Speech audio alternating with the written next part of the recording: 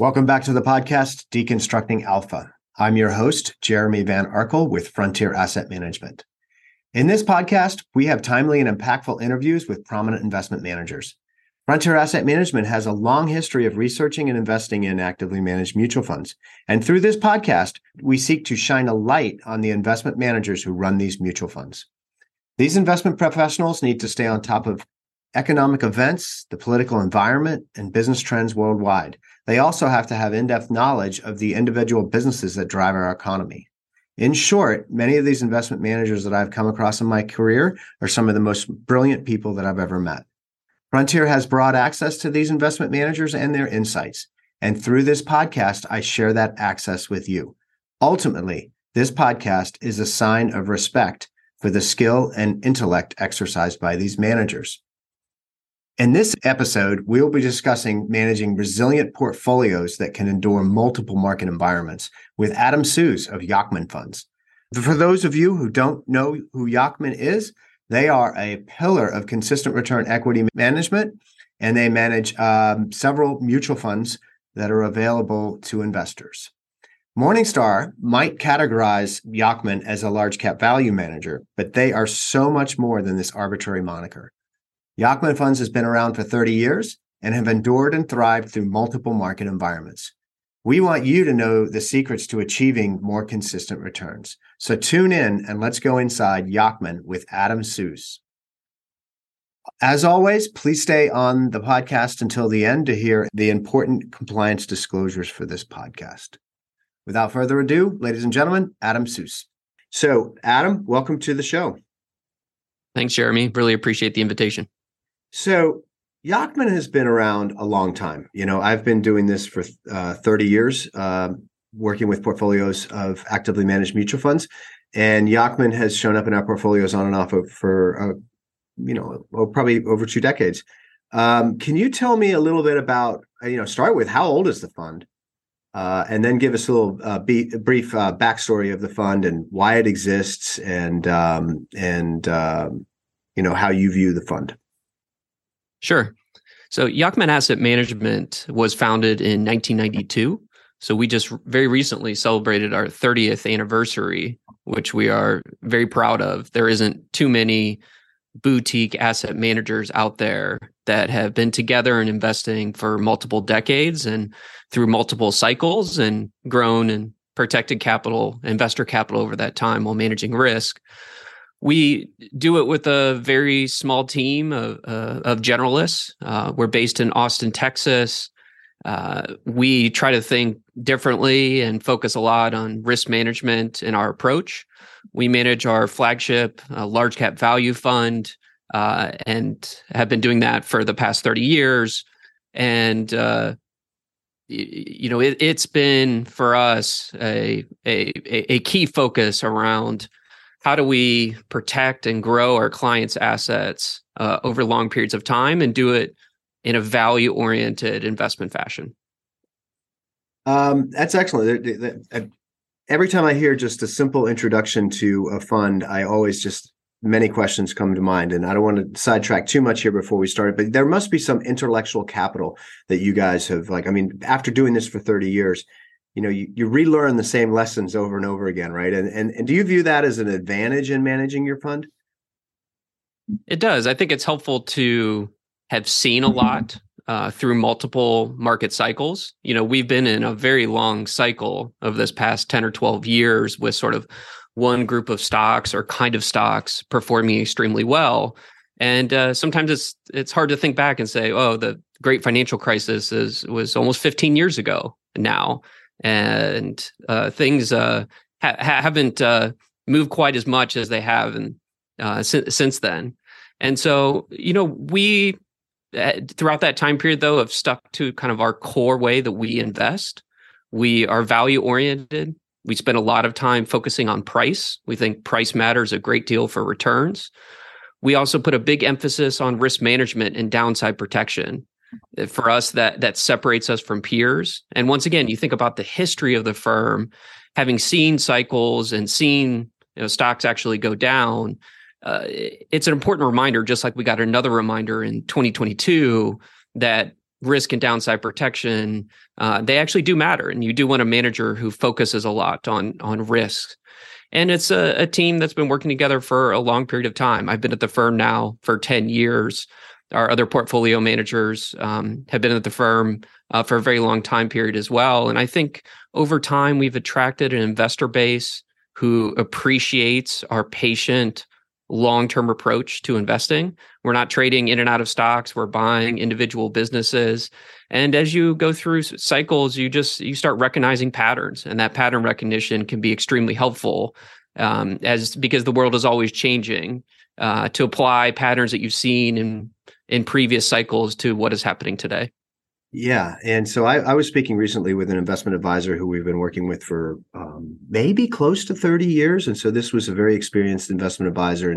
And they made the comment that, she learned, you're learning all the time, but really you start to really learn 20 plus years in, and so it's very interesting that a lot of people invest with mutual funds and investment teams that maybe haven't seen multiple cycles. And this last cycle was 12 years, it's like the cycles can be really long. So that's really good to know the history of the team.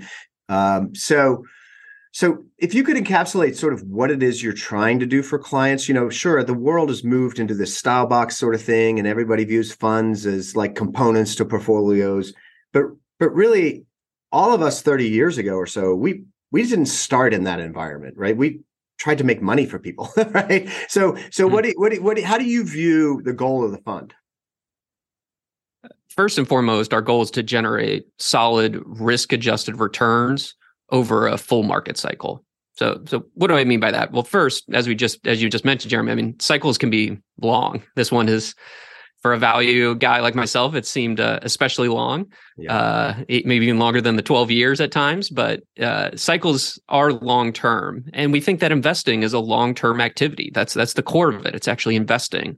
We're buying a piece of an underlying business. We're not just trading a stock price on a piece of paper. And so when we make an investment, we want to make sure that we get a return from owning that business, the underlying business itself, and not what somebody's going to pay for it 6 months later.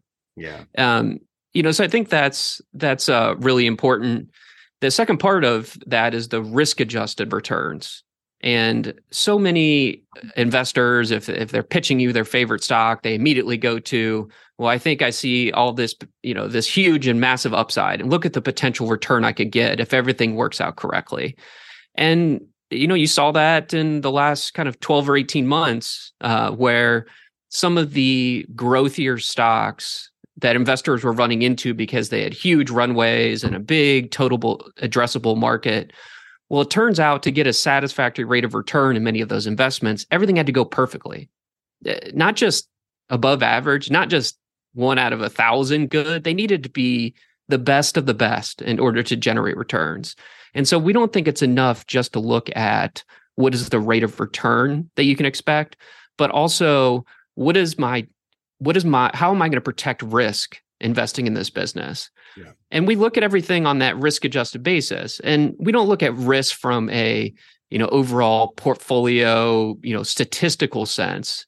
It's an individual business from a bottom-up basis, and we prize things like predictability or stability, or can I envision what this business is going to earn over the next 2 or 3 years, and not having to make some forecast around how the world is going to look 20 years from now, as this, some new upstart business supposedly grows into, the next Microsoft or the next Apple.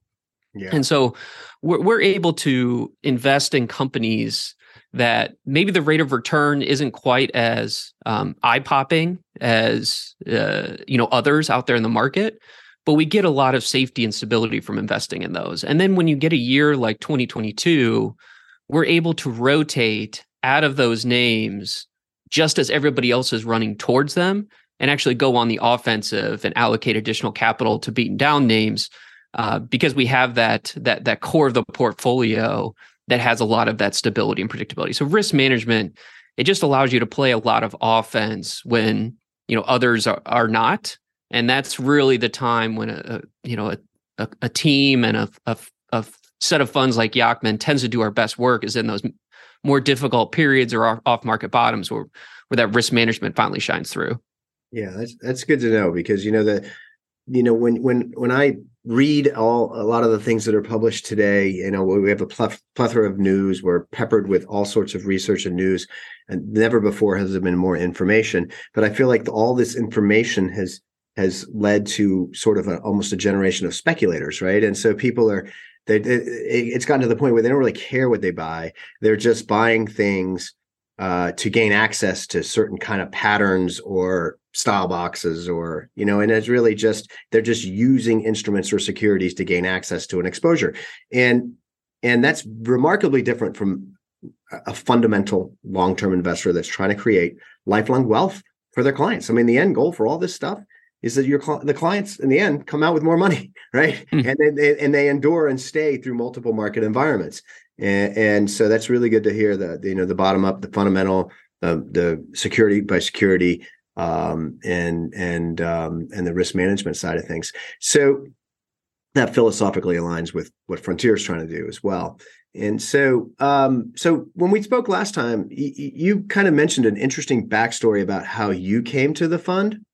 And so, I think when you're at a big corporation and you're one of the 1,000 employees and you're assigned to pick large cap value stocks that are no different than the index, and you give a lot of presentations and things like that, they probably go around and have a certain way in which they hire people to do that. So tell me your backstory and how you came to this fund, having it be, such a like more of a boutique fund and a more specialized experience. So tell me your backstory.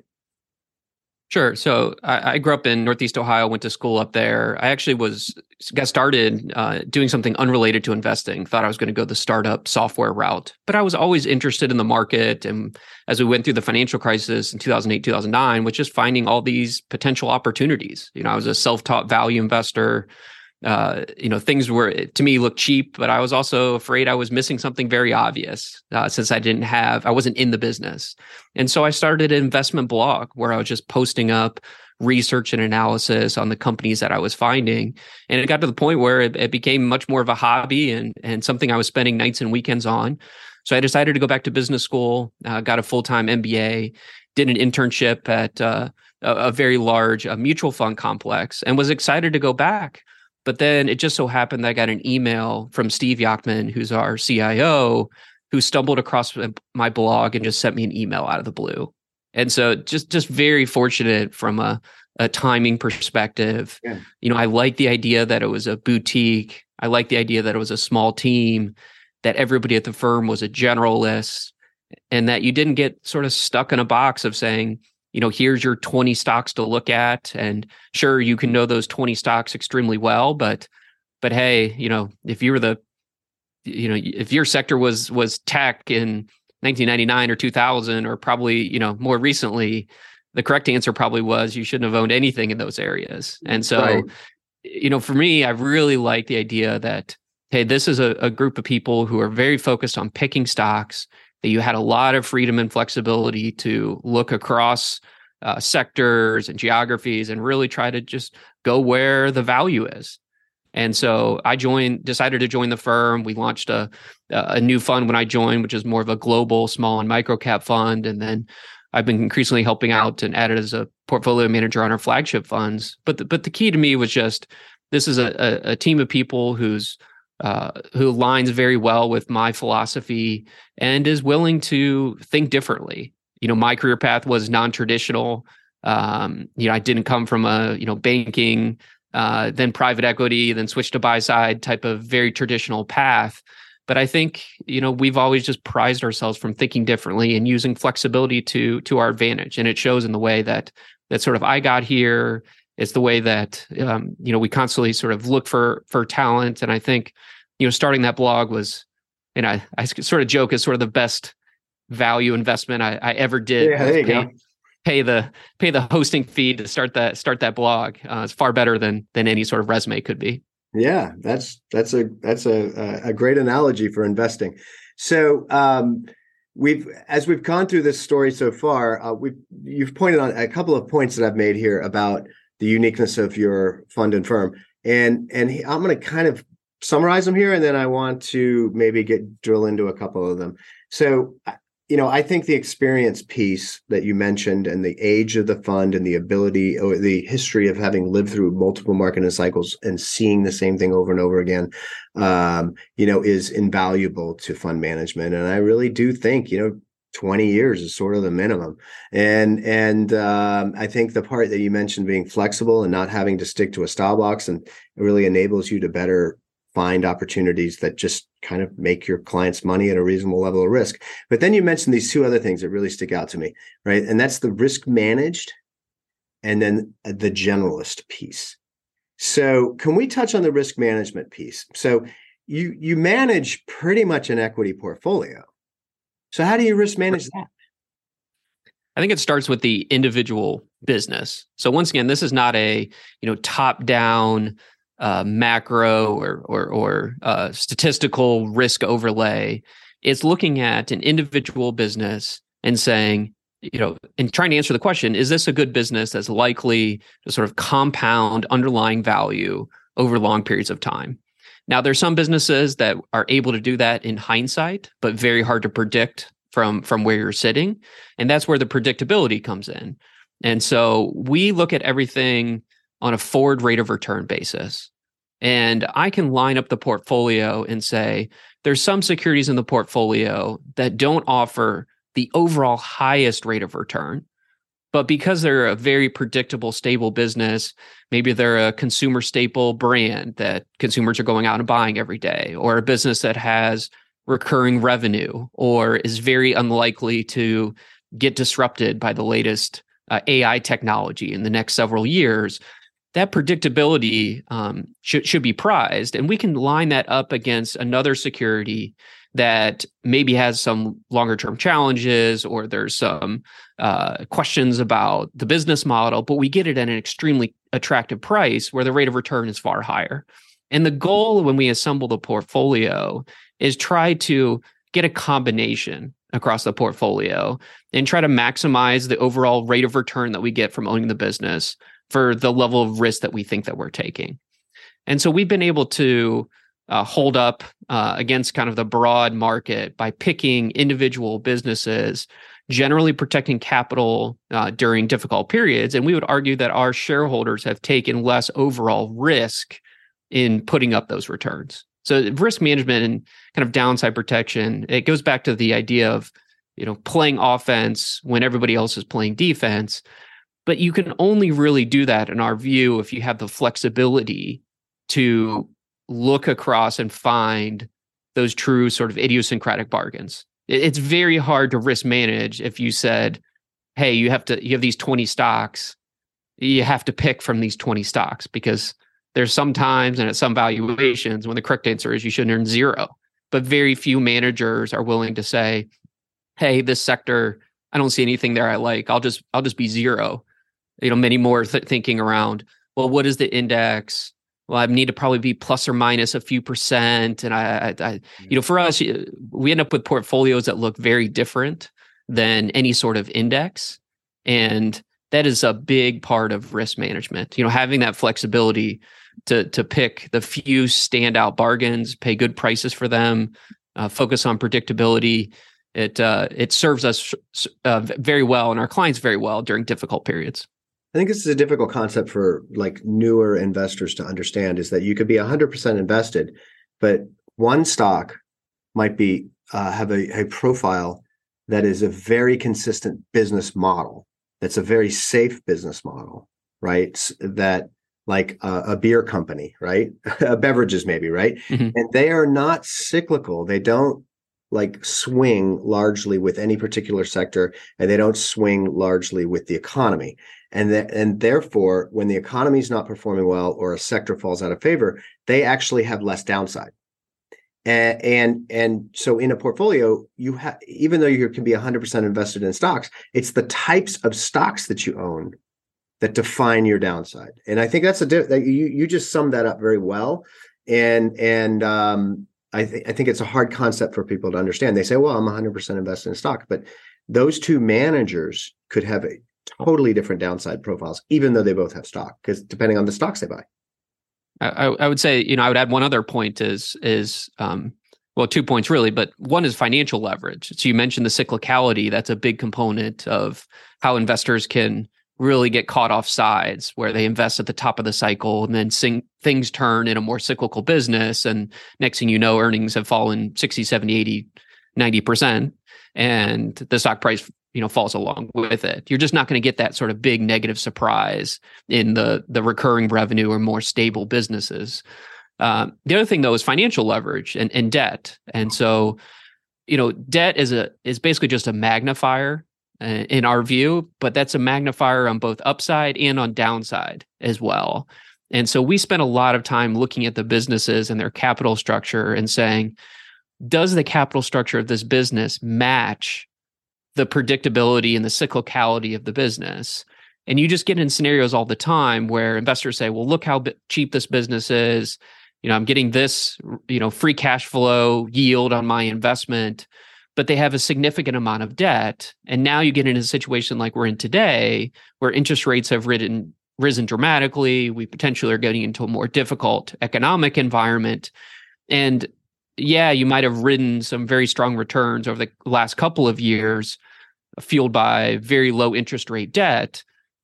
But the downside when things turn can be very dramatic. And the big thing that you're trying to do, compounding wealth over long periods of time, is avoid zeros, right? Yeah. And long things multiplied by zero is still zero. And debt is just one of those magnifiers of returns. And so we're extremely allergic to companies that have very significant leverage without some sort of corresponding backstop around, their recurring revenue or hidden assets. I mean, there's at a certain price, you're willing to look at that, but by and large, across the portfolio, these are very competitively advantaged, strong businesses with great balance sheets that should be able to make its way through, whatever difficult market environment. And that investing in those kind of businesses, you can stack up two in the same industry side by side, one without debt and one with a ton of debt. Investors may get very different outcomes through a difficult part of the cycle, even though they're both, quote, in the same industry or in the same business. I think this is a perfect time to touch on inflation. So if we're talking about risk, inflation impacts different businesses in a different manner, right? So some businesses can entirely pass through inflation and maintain their sort of general sales patterns and profit margins. And some businesses are impacted heavily by inflation. And so it is interesting to me that when I look at the sort of the risk of long-term inflation, one of the risks is inflation higher for longer, that we're going to be in sort of a 4 or 5% inflation environment for a couple of years. That's possible, right? And so in that environment, there should be are you focusing on trying to find, I guess, what they call, inflation resiliency, like businesses that can pass on prices? Is that a key component right now? I wouldn't say it's a key component in the fact that we spend very little time sort of forecasting, what is inflation going to be this quarter? Or, what is the Federal Reserve going to do at this upcoming meeting? What we try to do, though, is look at each individual business and say, does it has the characteristics of surviving whatever might happen in a particular outcome? And so we're not trying to top down and say, we think inflation is going to be high, therefore we should go seek out businesses that might go after that very specific outcome of the world. We'd much rather own businesses that exhibit some of the characteristics that you said. They have a competitive advantage. They have pricing power. They have very little way in fixed assets, or maybe they're a direct beneficiary of inflation when you think about more commodity or energy based investments. But both at an individual company level as well as across the portfolio, the idea is to have different aspects of the portfolio, maybe different aspects of an individual company that will do well across multiple market environments. And you want management teams that are willing and able to respond to the market environments that come at you. And so, some, I think, investors are much more top-down oriented. They try to read as much as they can and divine, when we're going to be in the recession and who specifically is going to benefit. We tend to be on the side of saying, on a bottom-up basis, our companies are definitely above average companies. They've experienced and been around in many cases for decades. They've been through multiple market cycles, and the management teams are willing to pull whatever strings necessary in order to succeed in whatever market environment that we end up in. Those are excellent points. And, we try to do that with our portfolio too. It's interesting that the mutual funds that we tend to gravitate towards tend to have a similar view to the world as we do. We speak a lot about multiple market environments, and that if we could build the portfolio sort of more like a battleship, and it can go through a lot of different weather, and we don't have to predict the weather as much, right? And so an interesting point on this risk management, I'll just return to this risk management a bit here, is that I spoke with a different investment manager who did emerging markets debt, which felt like you could have a lot of blowups, right? If you were investing in bonds in emerging markets, they could default. And he said his most important risk management tool is the ability not to have to buy something that he doesn't understand or doesn't like. And I think a lot of the benchmark plus, or the people that are trying to beat benchmarks, or they have specific little categories, they're stuck in that, right? Like, I think that's an important piece that you mentioned. It'd be very hard to risk manage if you had to be stuck in a box, right? And so that gets me to my second key point I wanted to talk about here, is your generalist approach. And so while your fund seems to be categorized over time by Morningstar in their arbitrary large value box, I don't think that's exactly what you are. And so can you touch on the generalist, how you're structured as a firm as a generalist, and how your fund can sort of be more of a general equity fund? Yeah, so I think, the Morningstar style box, we've been in quite a few of those boxes over time, although we certainly have always considered ourselves to be fundamentally, value investors and very value oriented. And so for us, price is a huge component of what we do. But I think, being a generalist has a ton of advantages. It's the way that you look at the world.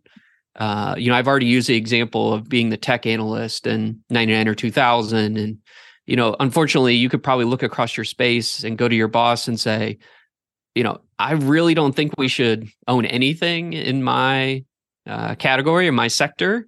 Here's the least worst thing that I own. And that is just not a good place to be when you think about investing and managing capital over the very long term. And so everybody at the firm is responsible for idea generation. Everybody has the freedom and flexibility to look and try to find the very best investment opportunities that they can. And it just gives you a lot more perspective around what is out there. It's like when you're first starting out and you talk to the very first management team that you ever go on, and you get to interview the CEO, and have done all your work and you're extremely prepared, and the CEO comes in and tells you all about the business, and you're extremely excited about, he seems like he's on top of his game. And then you do your 50th meeting or 100th management meeting. And then you think back and say, you know what? Maybe that was like a C- management team, but you just didn't have that perspective. And it's the same thing when you look across businesses. You can be extremely specialized and know everything there is to know about a given sector, but sometimes you just sort of miss the broader market opportunities. And so we, have used that flexibility in the Yacktman Fund in a whole host of areas. At times we were willing to buy high yield debt when high yield debt became attractive and we were getting equity-like rates of return with much lower risk. Recently we have invested outside of the US in some select companies, largely global businesses or businesses that have a big US presence or US set of assets. But because they happen to be domiciled or misclassified or just domiciled overseas, they sell at a big valuation differential to US peers. we get attracted to, family run companies that maybe they're conglomerates that are in a number of different businesses, but they invest and allocate capital to where they see the best opportunity set. And we're just doing that as investors. And, having that mindset and then also being willing to say, if we can't find anything to invest in, we're going to hold cash and wait for the opportunities. So having that, ability to just, say no a lot. Yeah. I mean, I think that's a big part of successful investing. Is just to look at lots of different pitches and keep the bat on your shoulder and just say, I'm going to keep saying no until I get something that I can understand, where the downside is protected, where I get a good risk-adjusted return. And then if so, I want to make it a concentrated position. And what that ends up with is a portfolio that looks wildly different than any sort of index. Yeah.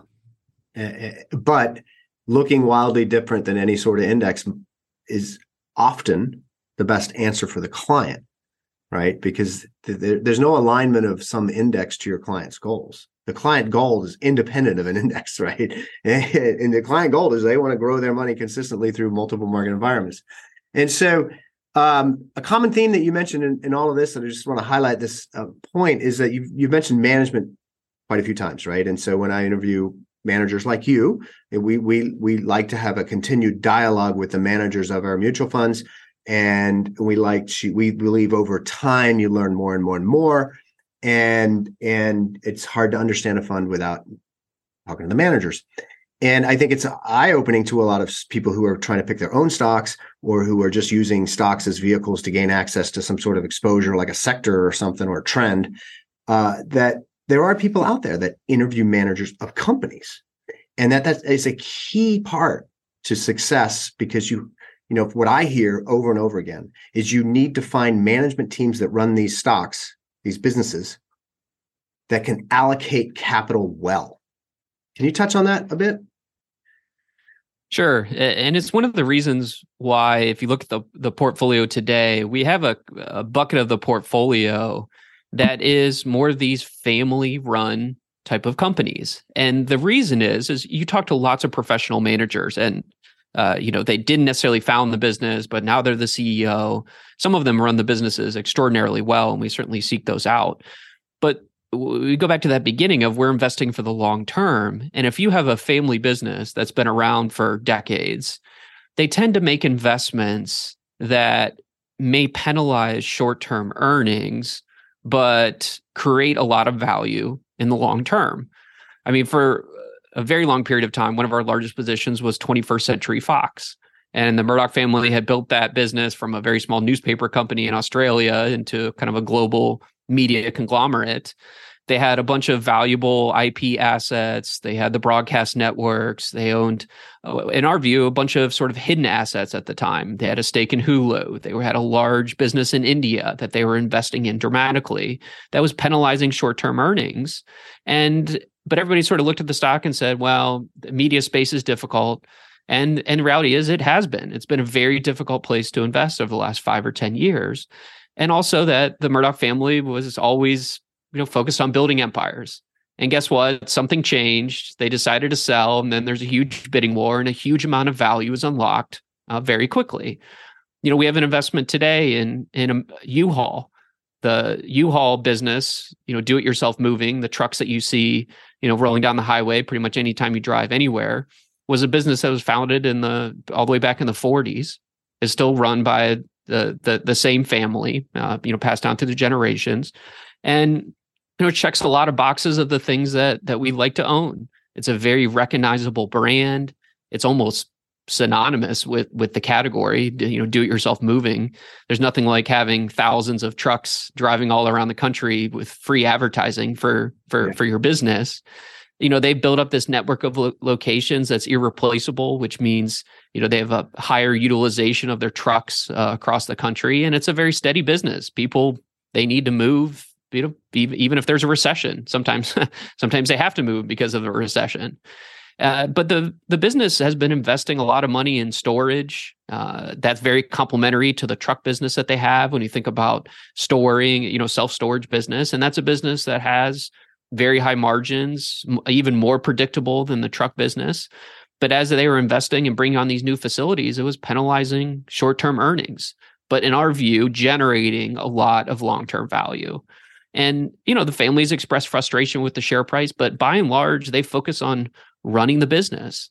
And there's an incredible amount of value that could unlock in a business like that when and if the family decides that they want to unlock the value. We clearly think it's there, but we first and foremost want our businesses to focus on managing the business and much less on sort of managing investors.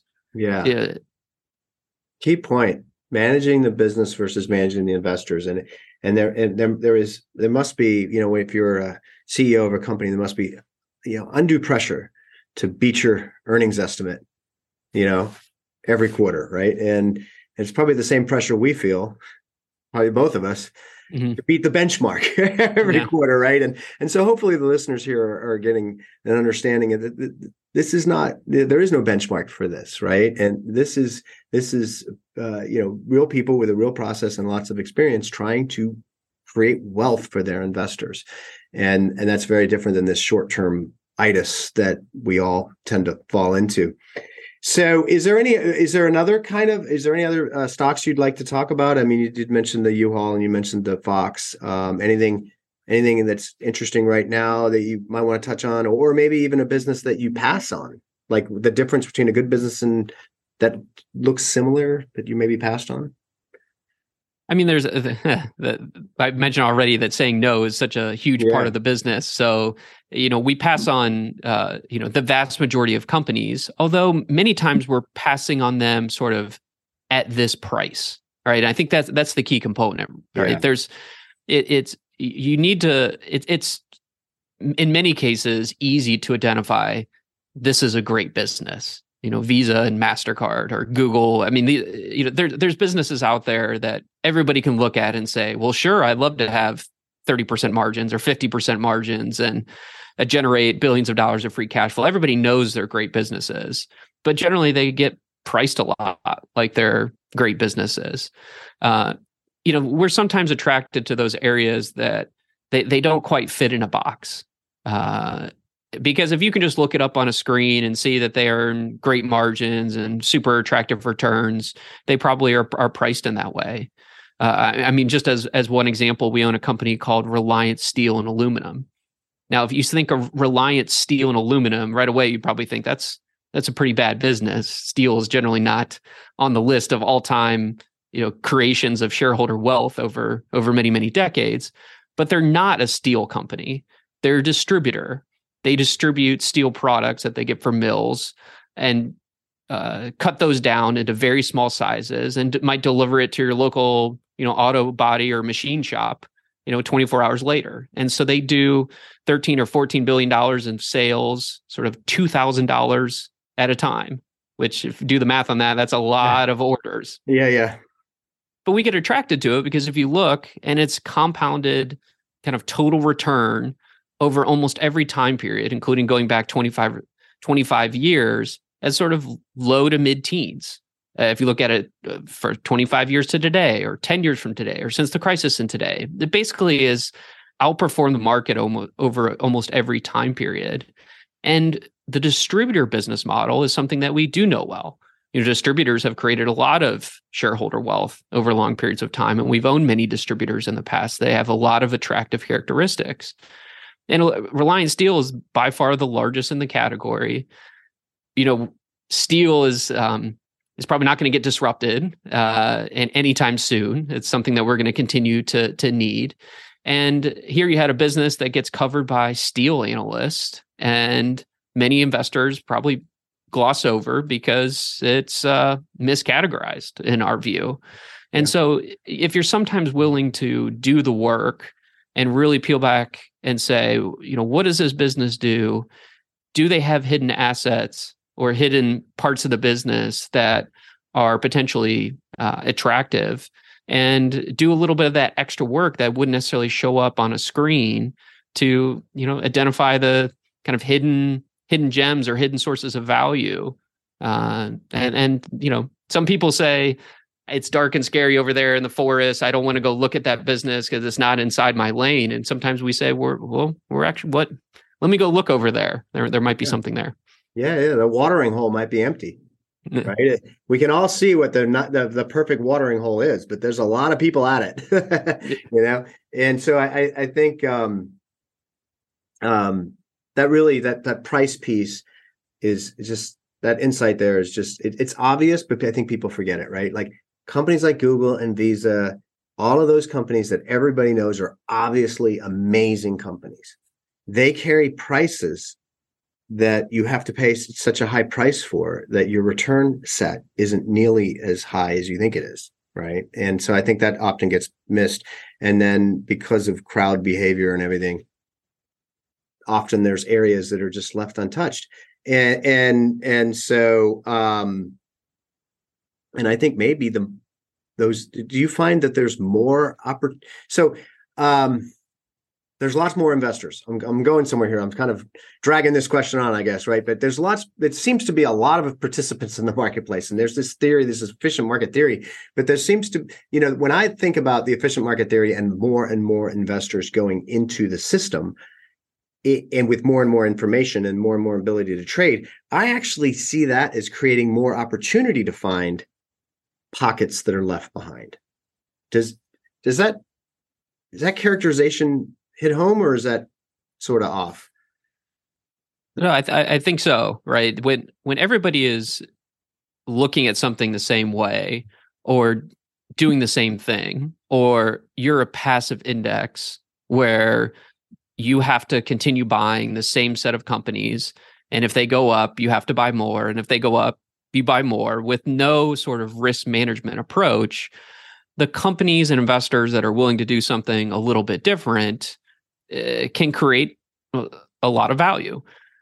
Maybe it's something that, a stock just isn't in the index for whatever reason. Maybe the fact that it's family run or family controlled, so it just doesn't have enough float out there. Well, we would look at that and say that's a positive. The index will look at it and say it's a negative because there's less float available for a passive fund to buy. Well, that doesn't make sense to us. You'd like to have a family and managers that are invested alongside of you, that are willing to build and operate this business for the long term. And investors, in the speed of information, when you can change your mind and click a button in a half a millisecond and make trades.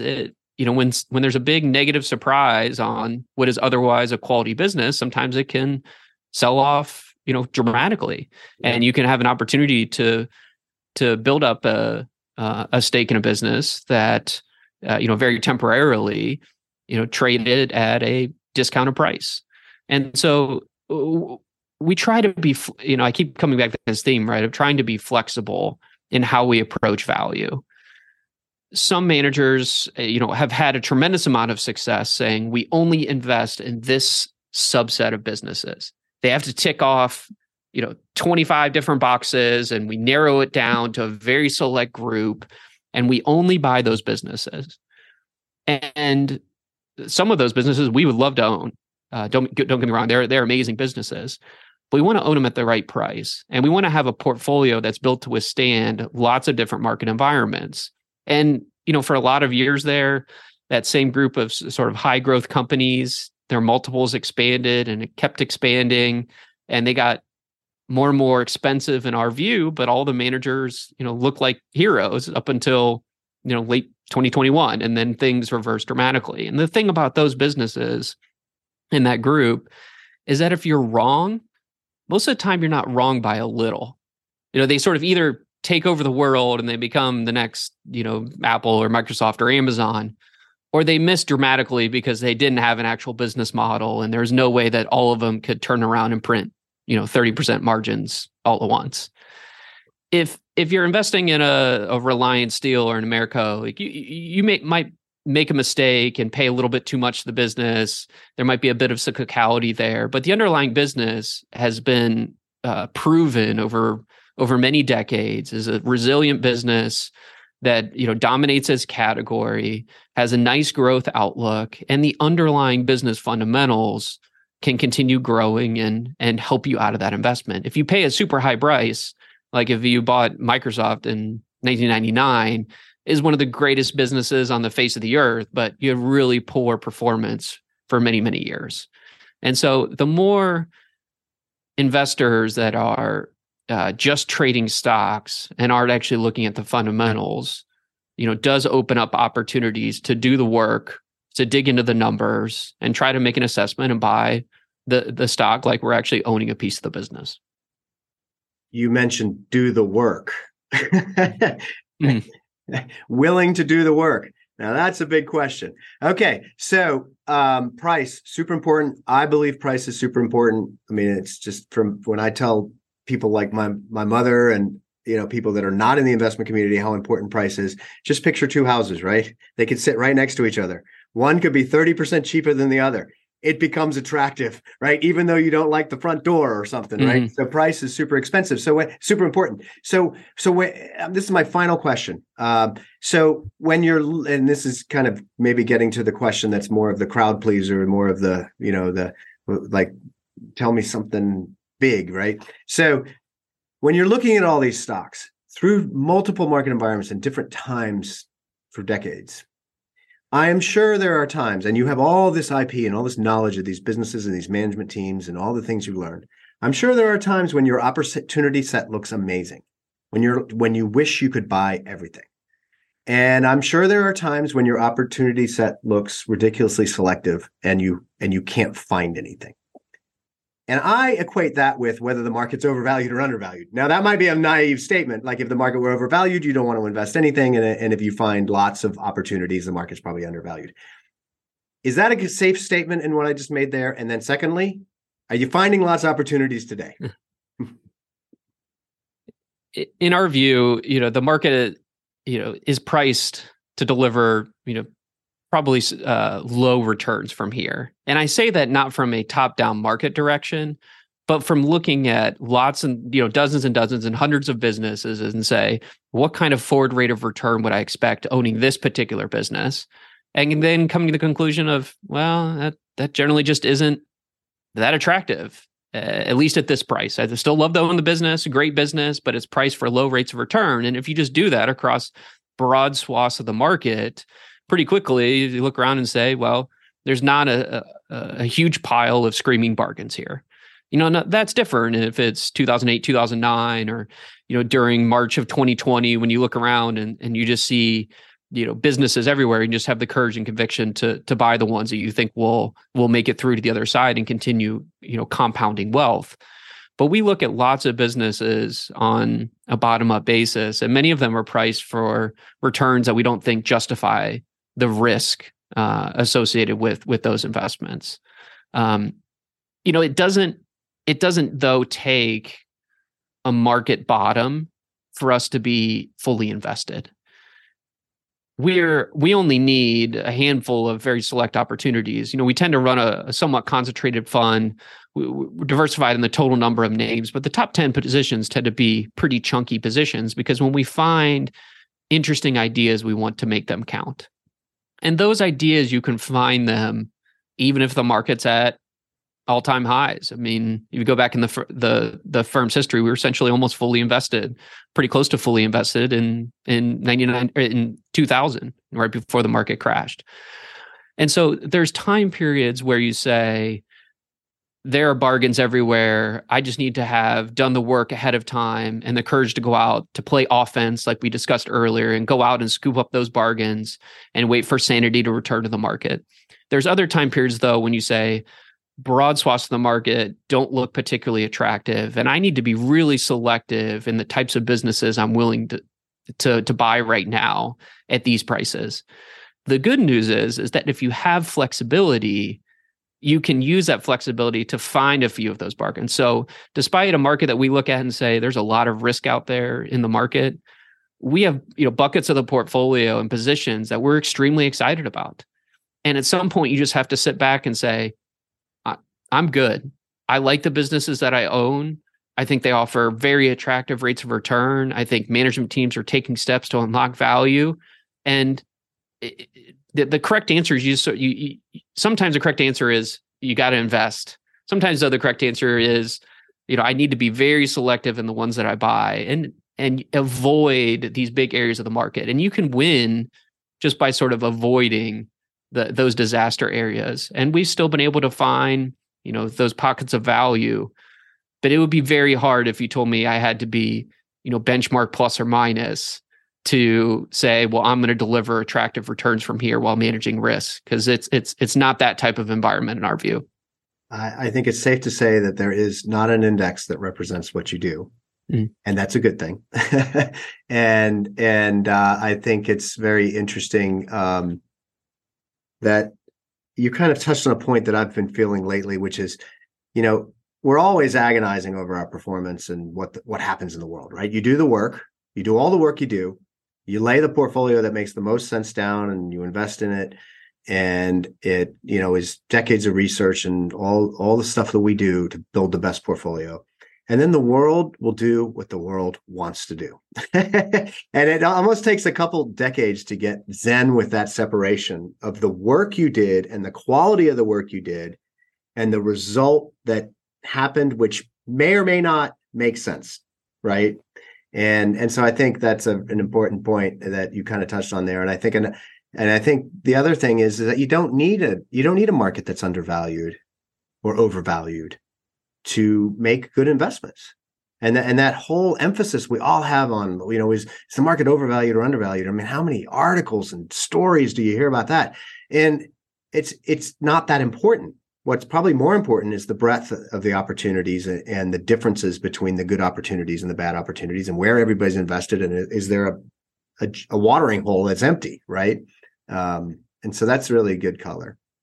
So can I summarize from my notes what we talked about here? Because I think we did a great job, or you did a great job creating a sort of the feeling of Yacktman, the difference between indexing and fundamental long-term investment management, and that this is not a tool to be used to gain access to exposures, that you really are managing money for people to try to grow their wealth. And you're doing that in a very conscientious and experienced way. And so, but to give people some bullets here, this is what I wrote down, and you can tell me whether this hits home. So first of all, I think what's really unique about Yacktman is that you have decades of experience, and that experience is really like the intellectual property of our industry, that your fund is very flexible, that you're not stuck in a box, nor do you have to buy certain things you don't like, and that you're able to move to areas because the market is always changing. That the fund is heavily risk managed, and that risk management comes in the names and the fundamental analysis of the securities you own, and that everybody at your firm is a generalist, so you don't get stuck in one industry or one way of thinking. Is that about right? I think so. I think the point, our investor, we tend to attract sort of like-minded shareholders and investors because we are different. We're a boutique, few handful of investment team, managing assets in Austin, Texas. That's a long way away from the hubbub of, New York City. But in our view, it's a big advantage. We get to focus and think independently and invest the way that we would invest our personal capital, because a lot of our personal capital is in the funds. And we don't try to force it. I guess I would say we go where the value is. We're very patient and waiting until we get very obvious investments. And if you wanted a manager that is sticking in a very specific style box, we tend to self-select away from those type of investors. But we really think, and it is backed up by our 3 decades of history, that in order to produce solid risk-adjusted returns over a full cycle, put up good absolute returns, and beat the benchmark, you need to act and think differently. And the way that we invest, our focus on downside protection, risk management, it tends to shine in more difficult periods. And so a big part of our success over many years is during those more difficult environments. And I think our shareholders and the types of investors that are attracted to us look at the world and say, I'd love to get equity like rates of return, but I'm worried about, risk number 1 through 100. There's a lot of risks out there in the world that I want a manager who thinks about risk. And I think last year was a good reminder. It's been a long cycle, but we've continued investing the same way we've been investing for the last 30 years. And for us, it's exciting. It's an exciting time. We like the way that we're positioned. And I think the investors who understand the benefits of that kind of approach, tend to get attracted to a firm like Yacktman. Well put. Adam, this has been very informative for me. I really appreciate the time that you've given us. And I even more so appreciate that that your fund exists and that there are still bottom-up fundamental investors that do the work and that are willing to think differently and are not, not that you're not conforming, but that you're willing to you're just willing to do the right thing for clients. That's the way I put it. So I thank you. Thank you, Jeremy. Thanks for your time and thanks for having me on. It's been a good experience. Thanks. This podcast is for informational purposes only. The information does not constitute advice or a recommendation of any specific investment, mutual fund, or mutual fund company. Before making any investment, you should carefully seek independent legal, tax, and regulatory advice. In particular, you should seek the advice of a licensed financial advisor regarding the suitability of the investment product, taking into account your specific investment objectives, financial situation, any particular needs, and your ability to assume the risk and fees involved before investing. This podcast and presentation are for informational purposes only. Frontier assumes no liability for any action taken in response to listening to this podcast. Frontier Asset Management is not affiliated with any specific fund company. The views and opinions expressed by each speaker are their own as of the date of the recording. Any such views are subject to change at any time based upon market and other conditions, and Frontier disclaims any responsibility to update such views. Investors should carefully consider the fund's investment objectives, risks, charges, and expenses before investing. For this and other information, please call 800-548-4539 or visit amgfunds.com for a free prospectus. Read it carefully before investing or sending money. Past performance is no guarantee of future results. The views expressed represent the opinions of Yacktman Asset Management LP as of the date of this recording, and they are not intended as a forecast or guarantee of future results and are subject to change without notice.